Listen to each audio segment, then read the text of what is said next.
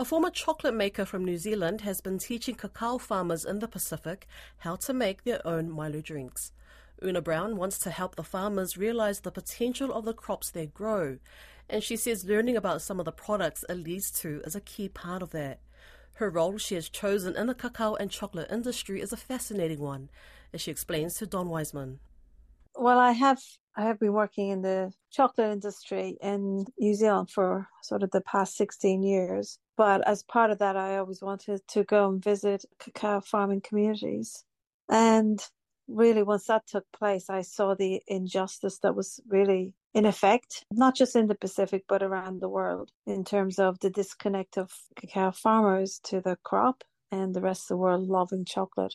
So the last 4 years, I exited the chocolate company I used to own. What chocolate company was that, can I ask? Yeah, it's called She Universe. It's based in Christchurch. And so then I set up the Cacao Ambassador, which is a very different focus, which is really about being on the ground in the Pacific, sharing with cacao farmers actually the crop that they grow and how they can consume it locally and how they can make local cacao products, not with any special equipment. And from that, developing the industry further so we can bring in high quality cacao products into New Zealand so we can also create new markets. So yeah, I've been deep in that for the last 4 years. You've spent a lot of time in Papua New Guinea and in particular in Bougainville, I understand. My last trip was in Bougainville, but the last 4 years predominantly in the Solomon Islands. And then this past 12 months expanding that to Papua New Guinea. And I've been twice to Bougainville. How sophisticated is the cocoa tree business in those countries?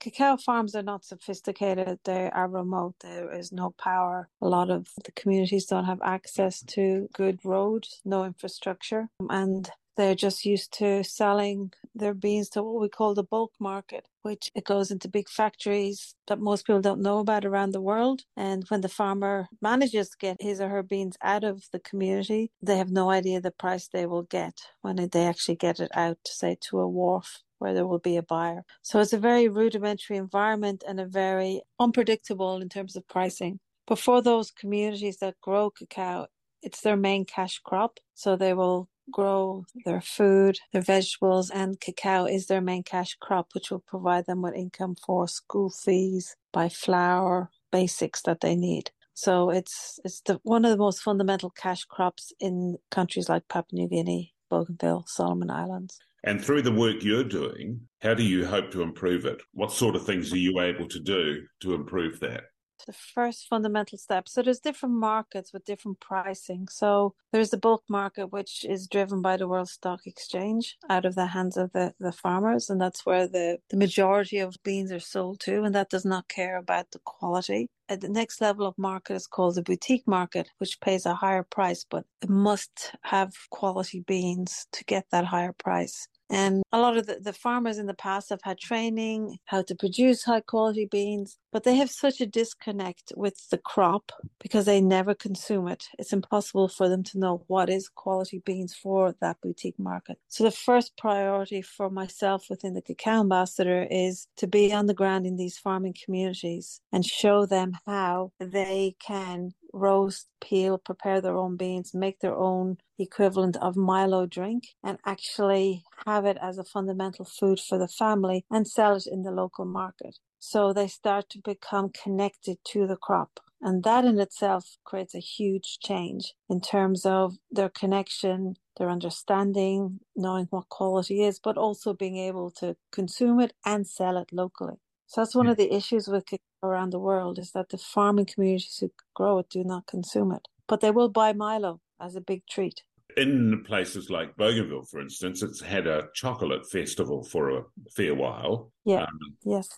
There is local chocolate now being made, isn't there? Yeah, so that was really exciting to be there this year versus last year, where there was one stand that we were on, which was the only stand with chocolate, to see at least 4 or 5 stands this year with local products being produced. Whether it was very rudimentary cacao powder to actually a really nice chocolate actually being produced. So each year seeing the progress of the local market and the possibility of that And like within the Pacific, there's a very unusual example in Samoa. They consume cacao locally. They get one of the highest prices in the world because it's part of the local culture, and it's sold at every market in Samoa. Whereas the rest of the world and the rest of the Pacific, they don't consume their own cacao. So when you start seeing that happening, there's a huge potential for a local market for that. So yeah, so we're seeing that was one of the outcomes of the Bougainville Chocolate Festival, that education of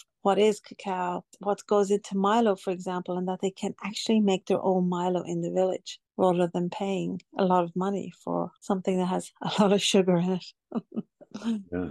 How long a process do you think that it could be to turn this around from farmers with a few trees to a business where they can get the best possible prices and so on? It's a long process. It's not a short term. The most important thing is having the biggest picture possible of what's possible, the steps that are needed, and alongside that, creating the markets.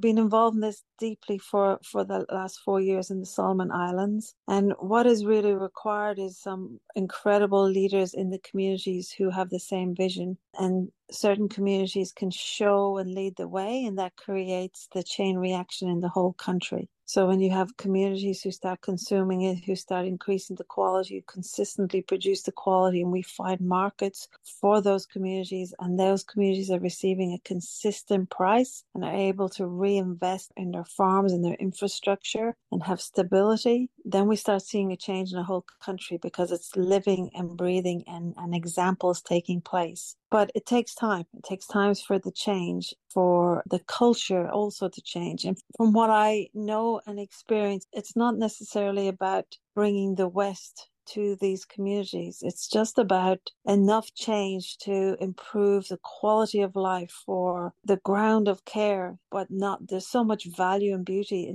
in life in the villages. But when we can create connection, a level of standard quality income, things like the youth stay in the village, and that is powerful. We need that because there isn't opportunities in the cities. So we want to keep the youth in the villages. We want the farming communities in cacao to feel proud that they work with a crop that the rest of the world love when it turns into chocolate. So it's a long-term strategy, but when we have change within certain communities that are showing the way, we know it's possible. And we have those examples taking place in the Solomon Islands, in Papua New Guinea already, because there's also incredible leaders on the ground there. I can't do this on my own. It's the people, the beings, the inspirational leaders on the ground in these countries that are really doing the work. So you're getting good buy-in. Yeah, so it's really interesting. In the Solomon Islands, there's a number of incredible women leaders in their communities. And in Papua New Guinea right now, I'm working also with some incredible male leaders. I don't know why it's working out like that, but that's how it is. But very strong leaders who are there for their community and are able to see the vision and show up for that first, no matter what.